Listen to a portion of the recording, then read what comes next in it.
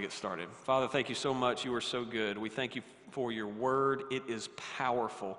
And we just ask that this morning you would speak to us. Speak, Lord. Your servants are listening. Give us eyes to see, ears to hear, hearts to receive what you have for us this morning. We pray this in Jesus' good and powerful name. And everybody said, we all live with a definition in our mind. And this definition is very, very important because we base decisions off this definition. We base our worth off this definition. It guides us in so many aspects of our life. And the definition that we all have in our mind is the definition of what it means to live the good life. We all have one. Every one of us define life as good, meaning life is good for me if I have these certain things or if these certain things happen in my life. And every one of us, we base our life off this. We have goals and dreams and aspirations based off of how we define the good life. Now, we all have nuances to this, right? I mean, there are certain things that maybe I want that you don't want or that you want that I don't want that we would call good, sure. But there are some generalities as well. I mean, pretty much in general, we believe we're living the good life if we have more than, just a little more than enough money to live off of. We want enough money to do all the things that we want to do, and we'll take just a little more in case something comes up, right? Just a little more. Or we believe we're living the good life if we have just a minimal amount of problems. We can handle a problem every now and then. We just don't want a whole lot of problems, right? We don't want them to mount up. We don't want them to be too big, sure. We believe that we are living the good life if there's just enough of the right people in our life who will do what we want them to do, right?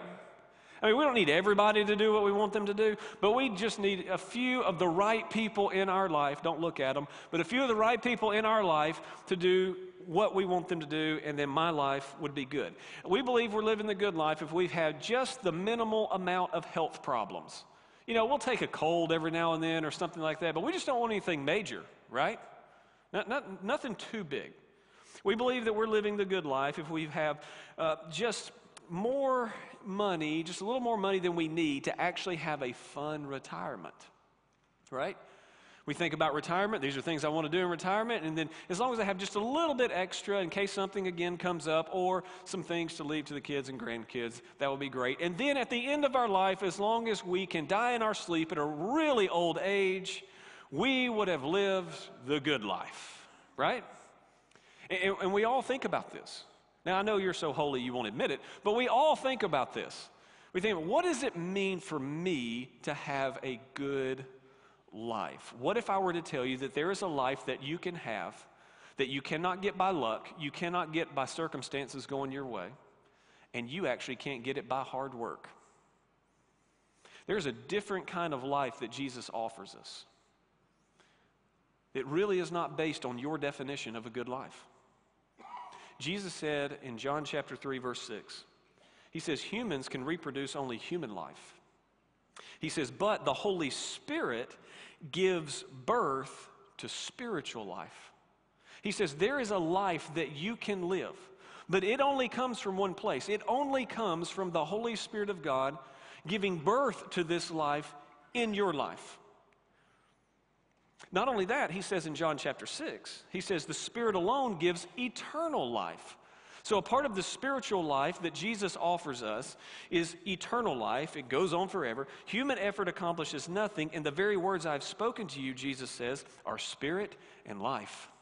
He says, what I have been teaching you all leads to and culminates in this spiritual life. It's a life that you cannot get anywhere else. And one of the things that we have to come to grips with and to terms with is that there is nothing that we can do to earn this kind of life. We cannot become good enough in life in order for God to somehow bestow it upon us. That's not how it works. It is a gift from God that He gives to us by the power of the Holy Spirit, which is what we're talking about in this series in Acts. By the power of the Holy Spirit gives birth to this new life that we can have, and we do nothing to earn it.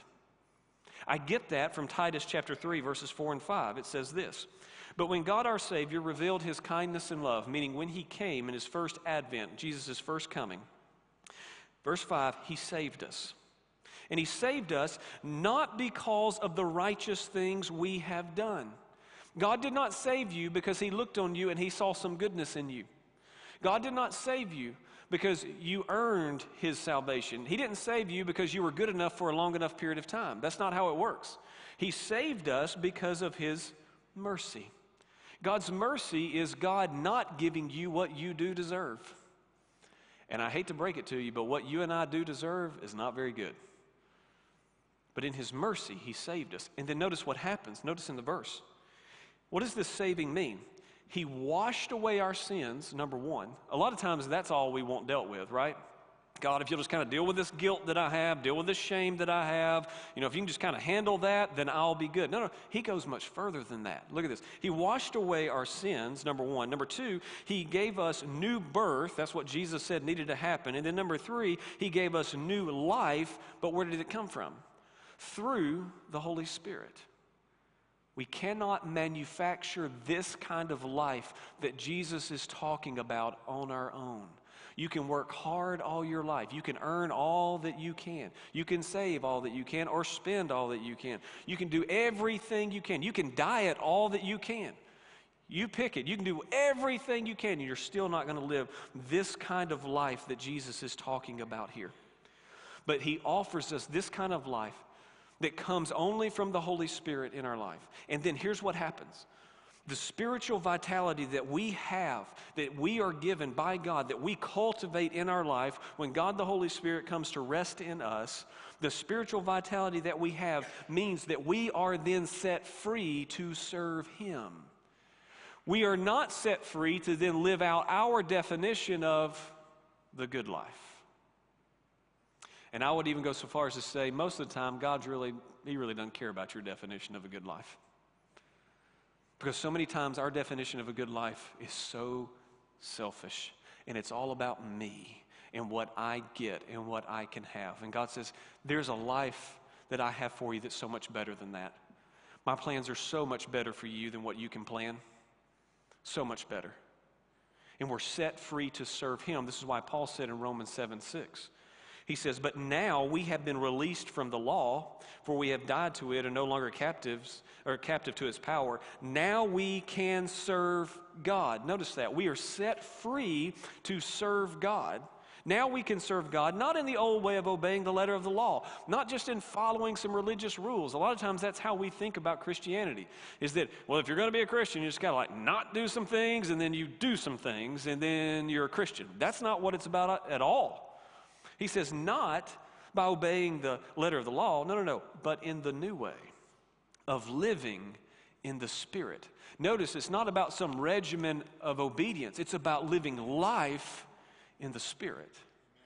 Meaning that the Holy Spirit that resides in us goes with us everywhere we go and guides us and directs us and comforts us when we need it and everything that we need.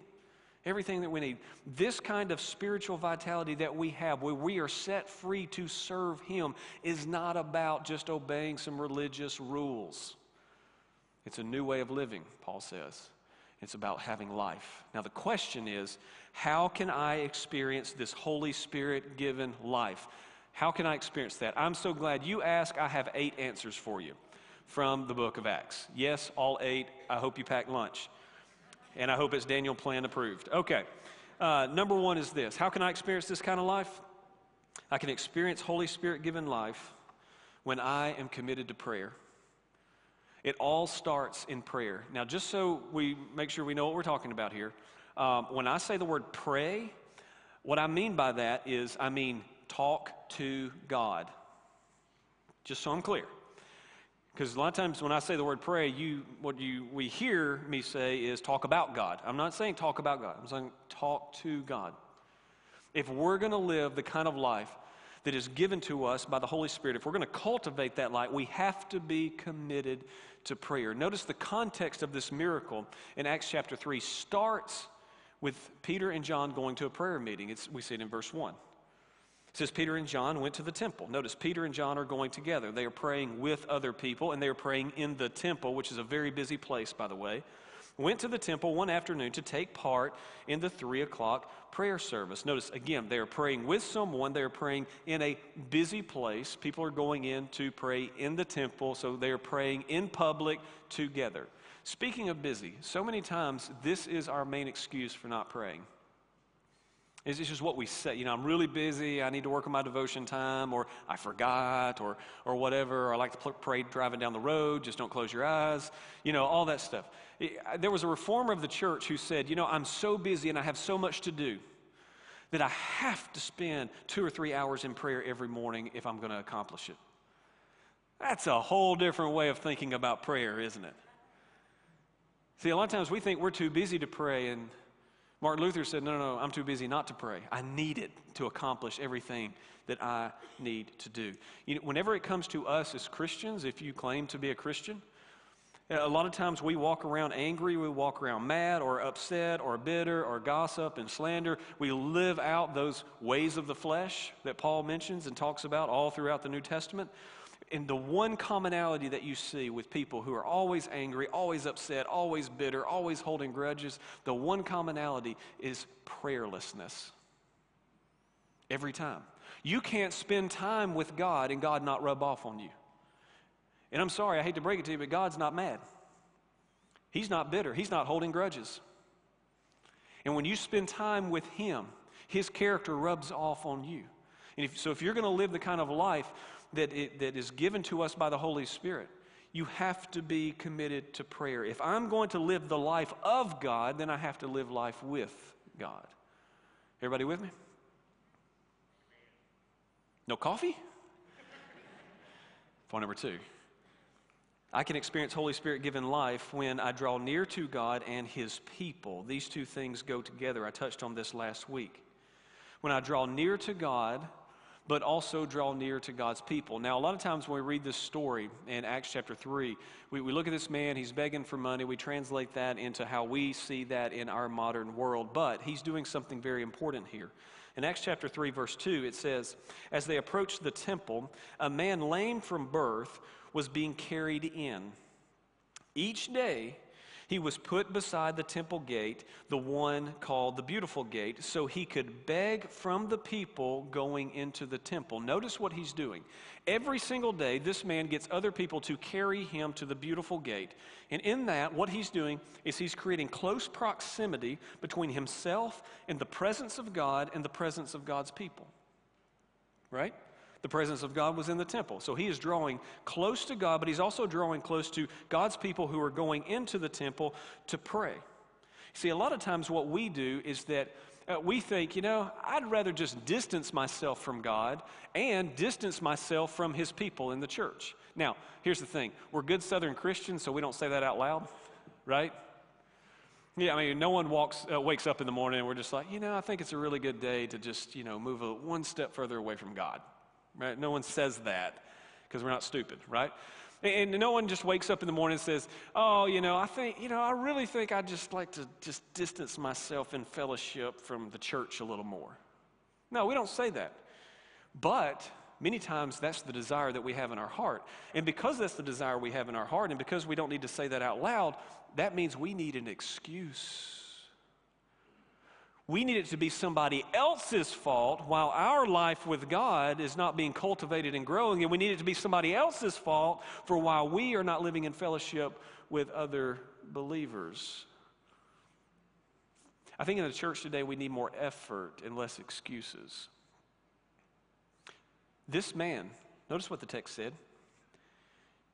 He was lame from birth, and he was being carried in every day. Every day. Do you know what the Greek word for lame is? Do you know what the Greek word for lame is? It literally is can't walk. That's the Greek word for lame. Not really, that was a joke. But he can't walk. But he didn't make an excuse. He literally could not get there by himself. He had to ask someone to help him get there so he could get in close proximity to God's presence and God's people.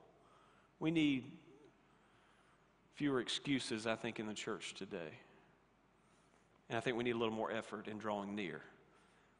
Because I can experience Holy Spirit-given life when I draw near to God and when I draw near to God's people. Now, that second part, drawing near to God's people, is going to be very important for the next 3 points. Point number 3 is this, is that I experience Holy Spirit-given life when I let others look into my life. And here's where it gets hard. I'm never going to experience the life that God wants me to have until I'm willing to be vulnerable enough to let other people look into my life and see me. Notice what happens here in verses 3 through 5. It says, when he saw Peter and John about to enter, he asked them about some money. That's what he was there doing. Verse 4, Peter and John looked at him intently. Notice that. And Peter said to him, look at us. Notice, Peter and John look at him intently, and then they get his attention. I need you to look back at us. Look at us. Verse 5, the lame man looked at them eagerly. Now, he was expecting some money. But notice what's taking place here. Peter and John are looking at this man, and now he's looking back. When Peter and John look at this man, this is beyond a surface view. Are you with me there? They're not just looking at the external part of this man. They are looking at him intently. We love surface viewings, don't we? That's why we spend so much time in front of the mirror and the camera. That's why we put filters on our phone when we take pictures. We love surface viewing. The question we have to ask ourselves is, when was the last time someone saw the real you? No, I mean the real you. When was the last time you let someone look into your life and they didn't see just what you project to the world? They saw you. You see, we talk a lot today about being self-aware. The paradox of self-awareness is that you cannot get to self-awareness by yourself. You can't get there.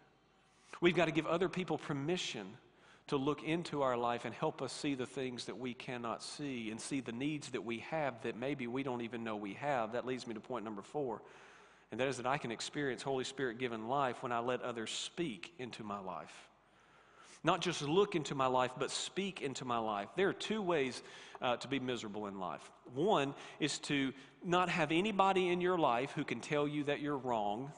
That's one way to be miserable. The second way to be miserable is to not have anyone in your life who can tell you you can move forward when you are wrong.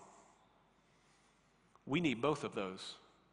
We need people in our life who can tell us when we are wrong, but also encourage us and tell us that we can move forward when we are wrong. What we like to do is we like to insulate ourselves, right? We like to put people around us, people who are like us and people who like us, so that they just tell us what we want to hear. And that does us no good. And if we're going to live the kind of life that the Holy Spirit-given life, the kind of life that God has for us, we have to let other people look into our lives, and we have to let other people speak into our lives. Look at verse 6. But Peter said to him, notice this, after they lock eyes in this moment, notice Peter said to him, I don't have silver or gold for you. Peter says, you just need to know, I don't have anything that is going to help you live your definition of the good life. Not your definition. I know you're here for money, but I don't have anything that's going to help you there. But I'll give you what I have. In the name of Jesus Christ the Nazarene, get up and walk. What he told him is that there is a way for you to move forward in a whole new way in Christ. In Christ. It's that powerful. Now notice that this lame man, he did not dismiss them. As soon as they said, I don't have any silver or gold, he could have just moved on to the next person who was walking by. Notice he didn't do that. He said, as soon as he heard, I don't have any silver or gold, he kept listening. He kept listening. See, we have to be brave enough to listen to others. I know we like to be self-sufficient. I know we like to think we have all the answers. I know it hurts our pride. I get it. But we have to be brave enough to listen to the people that God has placed in our life. I know that we would rather look and speak than be looked at and listen. I know. Matter of fact, this is why most Christians are just scared to death of small groups. I mean, we're fine with looking at the world around us and looking on social media and then speaking, throwing out what we think about it, right? We're pretty quick to do that in many ways. Or when we're talking with friends, but there are certain environments that you get in when it's not just about you looking and you talking, it's about letting others look at you and letting others speak into your life. And so many times we get stuck in yesterday's faith because we won't listen to another person. And here's one of the problems. The longer you've been a Christian, the harder it gets to listen to another person. The longer you've been a Christian, the harder it gets. We get to that place where we think somehow we're not teachable. And every one of us face it. But if we're going to live the kind of life that God has for us in the power of the Holy Spirit, we have to let others see us, and we have to listen to those people who God has placed around us. Number 5 is that I can experience Holy Spirit-given life when I let others help me. You got to let others help you. Again, I know we like to be very self-sufficient. I get it. But if we're going to live the life that God has for us, we have to let other people take us by the hand. Notice what happened in verse 7. Then Peter took the lame man by the right hand and helped him up. Notice what happens next. And as he did, notice that phrase, as he did. He took him by the hand, he's helping him up. As he did, the man's feet and ankles were instantly healed and strengthened. Notice that the power showed up as he was receiving the help. So many times we want assurance of what's going to happen, and we want to know that it's going to work. No, he receives the help, and then God shows up in a powerful way. And again, I know that many of us think that we know it all, we have it all, we've accomplished it all, but there are blessings in life that we will never experience until we let someone else help us. There are blessings in life that we will never experience until we let someone else help us. We will just stay caged in our own prisons and in isolation from other people until we let someone else help us open that door. Every single time. We need people to help us see things in different ways. We need people to help us do things. We need people to help us understand things. And God has placed us in community. We talk about community all the time. Yeah, I love community. I love having friends and those kind of things. Whenever it comes to church, that is what we do for each other. We are here for each other in such a way that when we gather, we look intently into each other's lives. We speak into each other's lives, and we take each other by the hand so that we can all walk in His power. Now here's what happens, number 6, is that when I experience Holy Spirit-given life, when I experience this, I cannot help but rejoice. A lot of times we live joyless lives because we're not experiencing Holy Spirit-given life. We're not experiencing God doing things in our life. Somehow we have distanced ourselves from God. We have distanced ourselves from His people. We have grieved His Holy Spirit even within us. And we're not experiencing life, therefore we're not rejoicing. Notice what happens here in verse 8. It says, he jumped up, stood to his feet, and began to walk. Then, notice this, then walking, leaping, oh, it's getting crazy, leaping and praising God, he went into the temple. Oh no, he's going to church, dancing around. He went into the temple with them. Notice that. Most of you, good Methodists, we're comfortable with the walking. Just don't start jumping around and leaping. Then it gets a little crazy, right? Listen, I know you jump up and down when you watch that 18-year-old boy run up and down the field with a football, right? And then somehow we come to church and we act all dignified, right? No, listen, when God does something in your life, you cannot help but rejoice. You can't help but rejoice. Man, when I was a teenager, I went to a church in Russellville, Alabama. You probably never heard of Russellville, Alabama. But I was in Russellville, Alabama. There was a guy giving his testimony, and the whole time he was giving his testimony, he was just jumping around. And as a teenager, I'm sitting there like, this is making me nervous, I'm all for what God's doing in your life. That's great, but do you have to jump around all the time? And about the time I'm thinking that is running through my mind. He said, I know that some of you are making fun of me. That's okay. People make fun of me all the time. He said, that's okay, but you don't know what I've been delivered from. And if you've been delivered from what I've been delivered from, you would jump up and down too. Because when God does something in your life, you cannot help but rejoice. We have forgotten who we are as Christians. We have forgotten that we have been set free by the blood of the Lamb, that the same Spirit that raised Jesus from the dead lives in us. We have forgotten that we are more than conquerors in Christ Jesus. We have forgotten all these things that God has done, and instead Christians walk around today and it looks like we woke up every morning and drank a bucket of vinegar. Right? I mean, miserable. Miserable. No. When God has done something in your life, you cannot help but rejoice every time. Every time. And when you have nothing to rejoice about, it's because you have forgotten. You have forgotten just how much you've been forgiven. You have forgotten just how much God has done in your life. You have forgotten that the very breath that you are breathing right now is a gift from God. You forgot. But when He shows up, when He moves, we rejoice. Number 7 is when I experience Holy Spirit-given life, others will notice. Others will notice. You know a tree by its fruit, right? Others will notice. Notice what happens here in verse 9 through 11. All the people saw Him walking and heard Him praising God. When they realized He was the lame beggar they had seen so often at the beautiful gate, they were absolutely astounded. They all rushed out in amazement to Solomon's colonnade, where the man was holding tightly to Peter and John. He won't even let them go. You know, so many times we think we have to create or come up with a testimony in life. You know, what am I going to tell people if they ask me about God? Listen, when God shows up in your life and you just rejoice about it, people will see it. When God shows up and you just rejoice, other people are going to notice that. They're going to see that. And we're either going to show Jesus through our joy, or we are going to show people dead religion through our misery. Our choice. Our choice.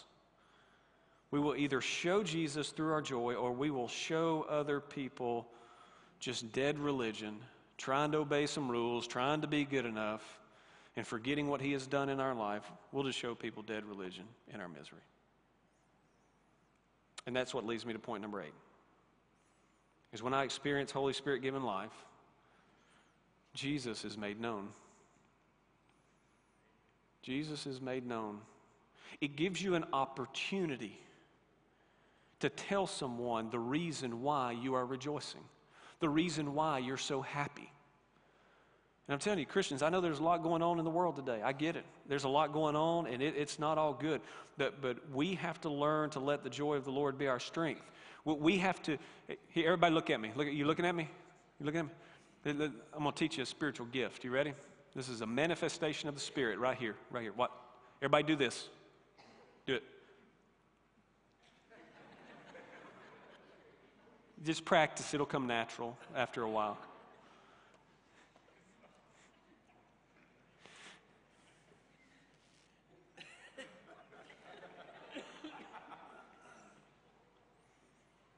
That was good, John Ed. That was good. That was good, yeah. When people see your joy, they notice. And that gives the opportunity for Jesus to be made known. Look at verse 12. Peter saw his opportunity. You see that? He saw his opportunity and he addressed the crowd, people of Israel.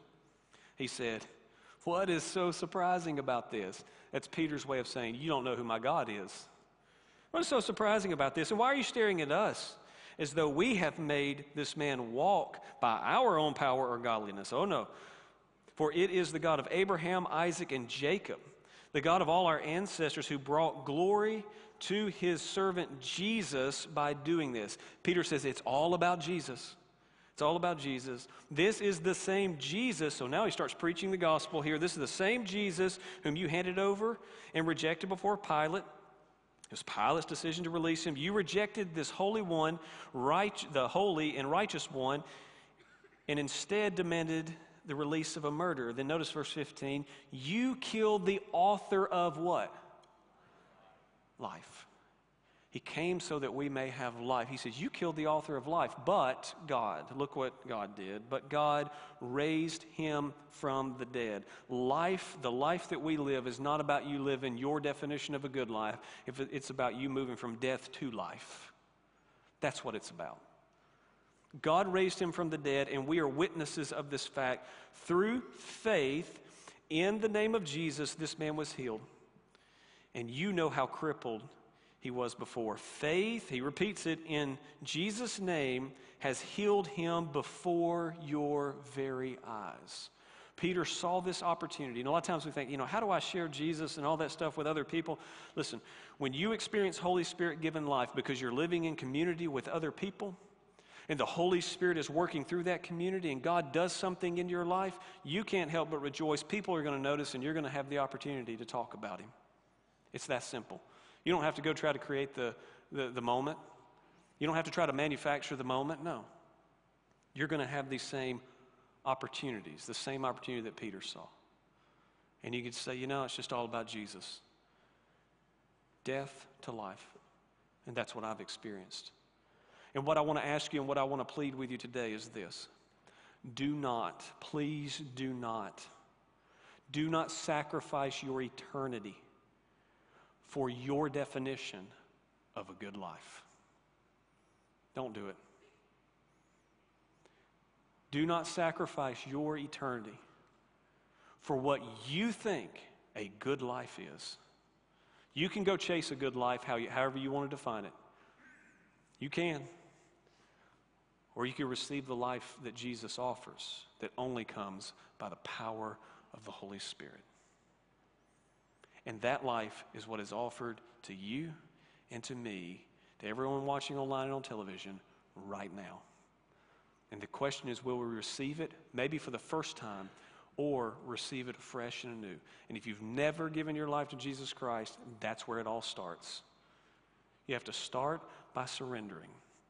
And when you surrender your life to him, or maybe even surrender again, he fills you with the power of his Holy Spirit, and it changes your life forever because he puts you in community with others.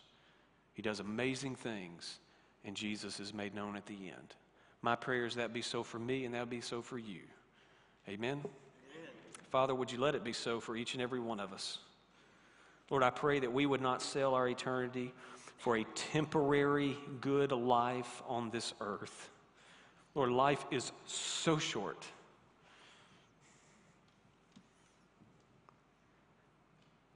And we search and we search and we search for our definition of good. May we receive this gift only given by the Holy Spirit of a spiritual life with you.